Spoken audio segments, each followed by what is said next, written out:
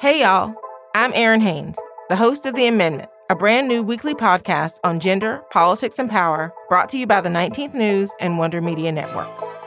You've probably heard the news that this election year, our democracy is at stake.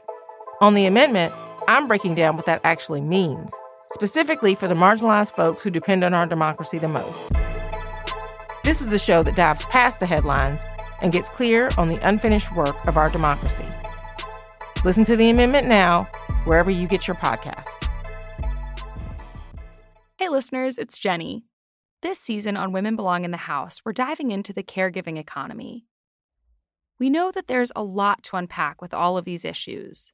So each week, we're going to share with you an episode from the latest season of White Picket Fence to bring you the history and context you need to really understand where we are today. Tune in on Tuesday for the first episode of a brand new season of Women Belong in the House. Enjoy! The email from my son's teacher came at 4 p.m. on a Friday. It opened with a greeting that had already been familiar. I hope everyone is doing well in this unique time. I'd been anxiously awaiting the email for weeks. COVID was ripping through much of the country, especially the East Coast. My office had already closed. School was, of course, next. Okay, I remember telling myself, okay, a few weeks. I can do this for a few weeks. This would be single parenting with a full-time job and no childcare support.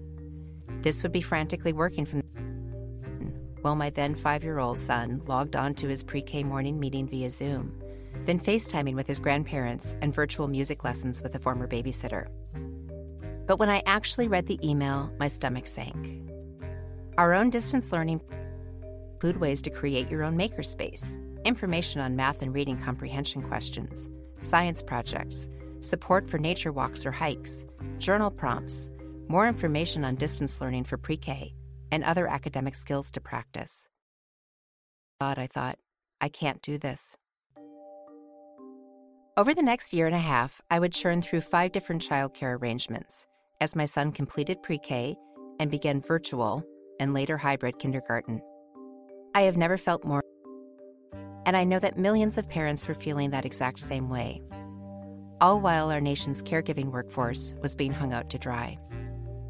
And I just kept thinking, it doesn't have to be this way. Julie Kohler, and this is White Picket Fence. You may have listened to this show's first season. We focused on the fractured, and often frustrating, politics of white women. Now we're focusing on the country's caregiving crisis and ideologies that we interrogated in Season 1 about race, gender, families, the economy, and yes, white women, led us to a point where so many of us are cracking. So, okay, our topic this time around seems different. But to me, white women's politics and the caregiving crisis are 2 parts of a larger story. It's a story about power.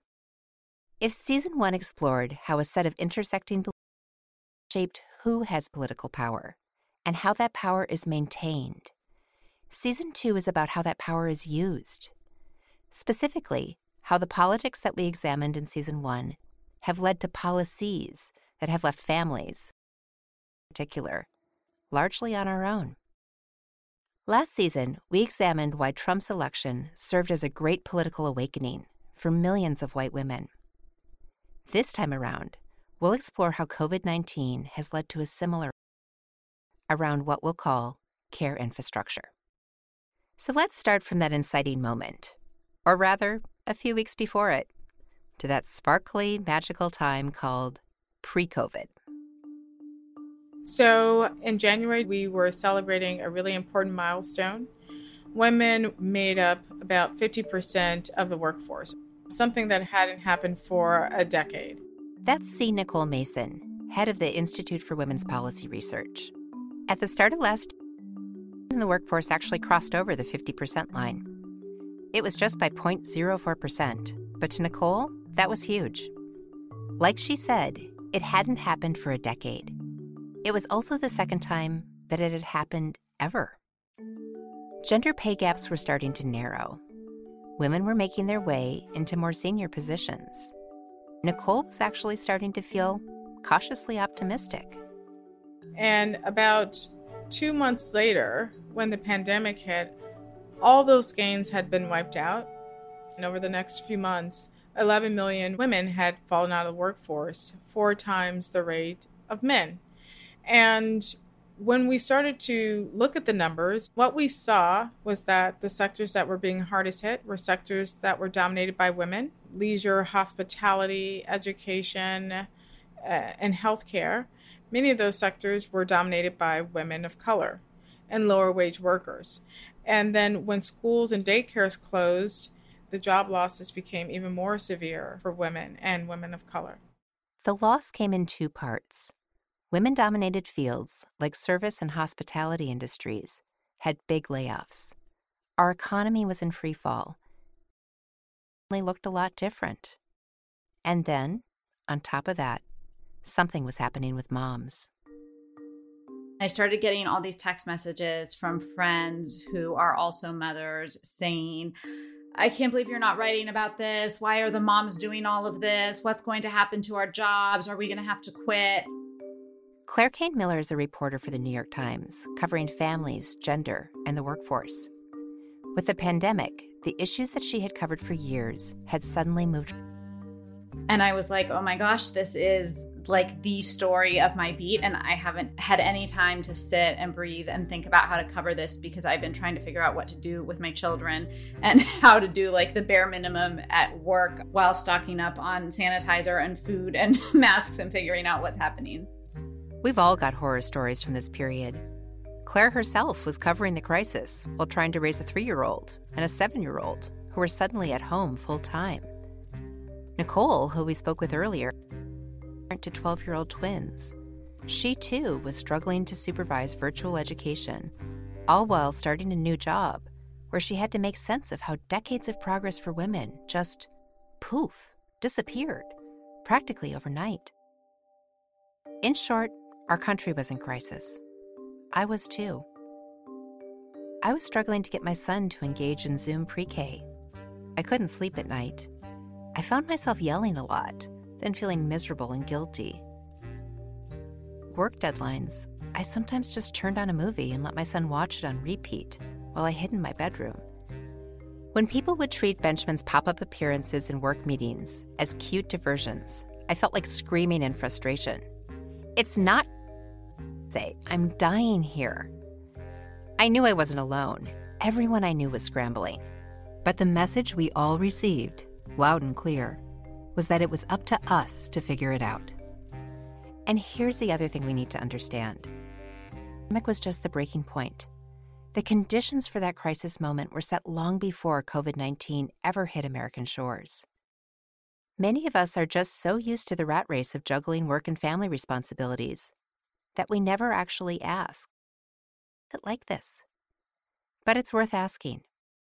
Because compared to the rest of the world, especially among wealthy, industrialized nations, being a parent in the U.S. is harder. One of the biggest differences? Childcare. A key way to understand this difference is to look at how much money a country spends per kid on what's called early care and education. It's basically what Americans understand as daycare and preschool, a caregiving and educational system under the age of 5. In a poll of 38 countries, the Organization for Economic Cooperation and Development found that the average amount of public spending per year, per kid, on this kind of care was a little over $14. At the top of the list was Norway. They spend nearly $30,000 per child. At the bottom was the U.S., which, if you're listening to this and you're a parent, you probably already guessed. It's just $500 per child, annually. So how does that difference actually play out? In Denmark, for example, the government spends $23,000 per year per kid. The average 2 year, where they're guaranteed a spot. That spot remains theirs until they're 10 years old, shifting into after-school care once they start going to school. The maximum amount that families pay is 25% of the total cost. Oh, parents want a nanny? or want to stay home with their kids? The government helps pay for that too. Compare that to the U.S. Families spend an average of $1,100 per month, twice what the government pays per year. Of course, things depending on where you live. In many large cities, like Washington, D.C., where I live, the average cost of childcare is $19,000 a year for toddlers, $24,000 a year for infants. High-quality programs, waitless, and not enough space. In other places, especially rural communities and small towns, there are often childcare deserts. There are simply no programs available. Why? Because running a childcare business is expensive. It costs a lot more to care for babies and toddlers. They need more supervision. You need more teachers per kid. Then there are the pricey safety regulations. Necessary, of course. And programs must be stocked with appropriate toys and equipment. A lot of those costs are passed down the line to parents. So how can childcare programs keep costs down? By paying their workers low wages, incredibly low wages. Some of the lowest paid professionals in society, earning on average $12 an hour, a little more than $25,000 a year. In short, our childcare system is what's called a broken marketplace. Bad for business owners, workers, and bad for consumers. When it comes to childcare, I've been way more fortunate than most. When my son was a baby, I hired a nanny to care for him in our home. When he turned 1, I put our at a highly regarded preschool in our neighborhood, and shortly after he turned 2, he got in. And I live in one of a handful of states and cities that has something rare and incredible: public pre-K, meaning that when my son turned 4, in preschool at our local public elementary school for free. That's actually where he was when the pandemic hit and schools shut down. But the bigger question is, why do we spend so little here? Why are public investments in care and education so rare? What's going on? Here's Claire Kane Miller. In the United States, we make these issues of caregiving and parenting personal issues and individual things that we're supposed to figure out as individual families and come up with our own solutions. We make caregiving a personal issue. From the top down, that's the mentality. Your kid, your family, your problem to solve. And it's not just our lack of childcare that distinguishes the U.S. from most of its industrialized counterparts. So we don't have any paid family leave. We're the only rich country in the world that doesn't have that. We have very, very little support for children before age 5 for childcare or preschool. Very poor families have a little bit of support for childcare. A few cities and states have public preschool, but it is still rare. There's very little in the way of reliable aftercare, even once children start school. People are on their own to figure out what to do after 3 p.m. when school ends, but the workday hasn't ended. But even though we've reached a point where the workforce was split evenly by gender, solutions often land disproportionately on the shoulders of women.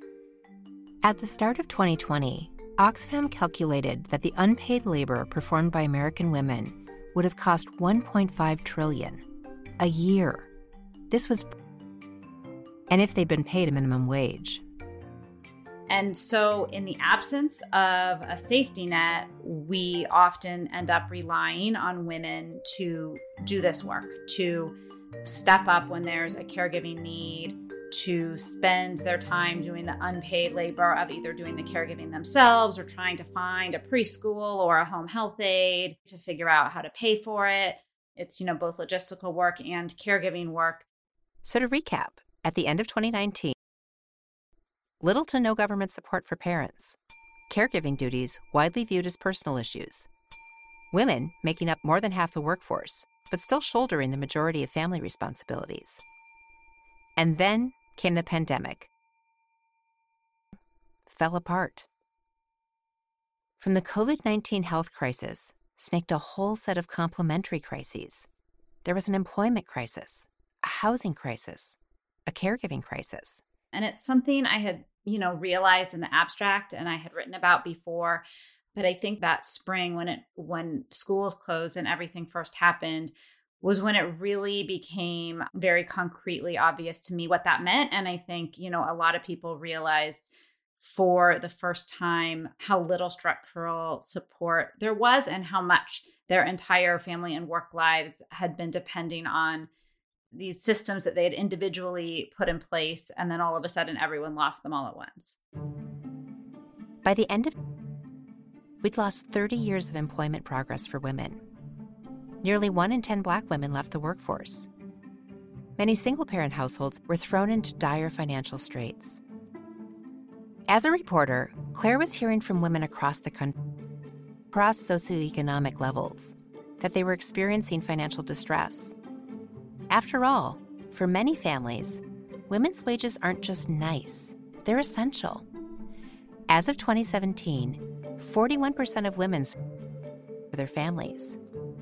But there was something else Claire heard in her reporting. Women were losing their senses of self, their identities. What they meant by that was their identity outside of being a mother, that they had all made choices in their lives to have another identity besides mother, as we all do, and that they felt like that had been taken away from them. This is their sense of purpose. For many people, it's about financial autonomy and independence, but for everybody, it's a reason to wake up in the morning. You get something out of your job or the work that you do in your community and outside of your home. And I think it's really hard, especially in America. There's been a lot of research that mothers here feel a lot more guilt that they're not doing either of their jobs well, their paid work or their unpaid work. So, okay, we're now nearing the end of 2021. For many of us, things have improved a bit since last March. But the view is far from rosy. Here's Nicole Mason. We still have a long ways to go. We're still witnessing the impact of school and daycare closures on women. It still makes it a bit harder for them to, especially women who have been out of the labor market, difficult for them to reenter and to sustain employment. Because even if schools are open across the country, if there's an outbreak, schools close again. So there's still not that level of predictability that we know that we need for women to reenter the workforce in significant numbers. These broad numbers also obscure some important distinctions. The unemployment rate for women has dropped significantly, especially since the first few months of the pandemic. But there's a small little asterisk.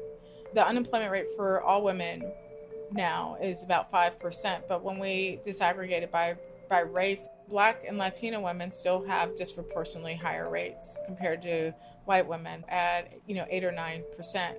So we can understand that recovery is uneven and that some groups of women are having a hard time reentering the labor force. Many women have been unemployed for 27 weeks or more, and the longer you've been out of the workforce, the harder it is to reenter. And even if they manage to reenter, they face a new set of hurdles. So whenever women off-ramp work or leave the workforce, it has an impact on their long-term earnings, short-term earnings, and their career mobility. When we talk about unemployment rates, the more immediate effects, paying rent, keeping our homes, buying food, as to the larger implications. The same is true for the gender wage gap. You always hear this 80 cents on the dollar, or, like it may go up a penny or down a penny depending on the year. Your eyes kind of gloss over, but it has real implications because that's less money you have to, invest in your future, to pay for education, to pay for housing, and delays buying a house. Women, especially women of color, have a tremendous amount of student loan debt. So that's money that you don't have to pay down your student loan debt. It takes you longer. And for Black and Latina women, it's even worse. Right now, we estimate that the pay gap will close by 2056 or something. That's still 30 years from now. But for Black women, it's 100 years. And for Latina women, we estimate it's about 200 years, more than 200 years. So What that means in plain terms is like, I will not see pay equity in my lifetime, my daughter will not, and her daughter will not. Slightly better picture of this landscape: the economic struggle, the caregiving struggle, the being a woman in the workforce struggle. It can feel overwhelming, crushing even. For anyone, but especially for parents, it can make you scream, why? Here's Claire again. That's a big question. I think the true answer is that there is still a lot of ambivalence about the role of women in the United States. And there is a lot of ambivalence about whether children should be going to caregiving arrangements outside the home, or whether it's the mother's responsibility to stay home. Maybe that's actually better for the children. There's also just this belief in America that we are responsible for ourselves, that we need to solve our problems individually. And then a lot of this is deeply rooted in racism. The debate has always been not about whether mothers should work, but about which mothers should work. Nicole had a simpler answer to the big why. White men. White men in Congress. Because there's like public support for all of these policies. There's public support for a robust child care infrastructure, paid sick leave, raising the minimum wage. We did the polling. We actually know that this is the case. And there are sound policies that are presented at both the federal and state level, and then it gets stopped. And we know that it's like critically necessary. The pandemic has shown us so many ways, the ways in which this is really important for, the economic well-being of women and families. We treat other kinds of infrastructure or other things that we know we need in order for people to be productive in their work and their lives and in their communities. So like, how do we reframe the conversation? For the rest of this season, we'll be doing reframing the conversation and interrogating the belief systems that have had so much sway and continue to for many of those white guys in Congress. We'll break down the family, race, gender, and economic ideology that for decades have resulted in a broken system that hurts all of us. Next week on White Picket Fence. And those images of white womanhood were only possible because many women, and certainly upper-class white women, could outsource the dirty work in their home. White Picket Fence is a Wonder Media Network production. Our producers are Maddie Foley, Edie Allard, and Taylor Williamson. Producer is Jenny Kaplan. Special thanks to the Robert Wood Johnson Foundation and the Shared Ascent Fund for their generous support for this season. We want to hear about your caregiving experiences, especially during the pandemic. To 655-5048 and leave us a voicemail with your story. We might just play it on the show. That's 212-655-5048.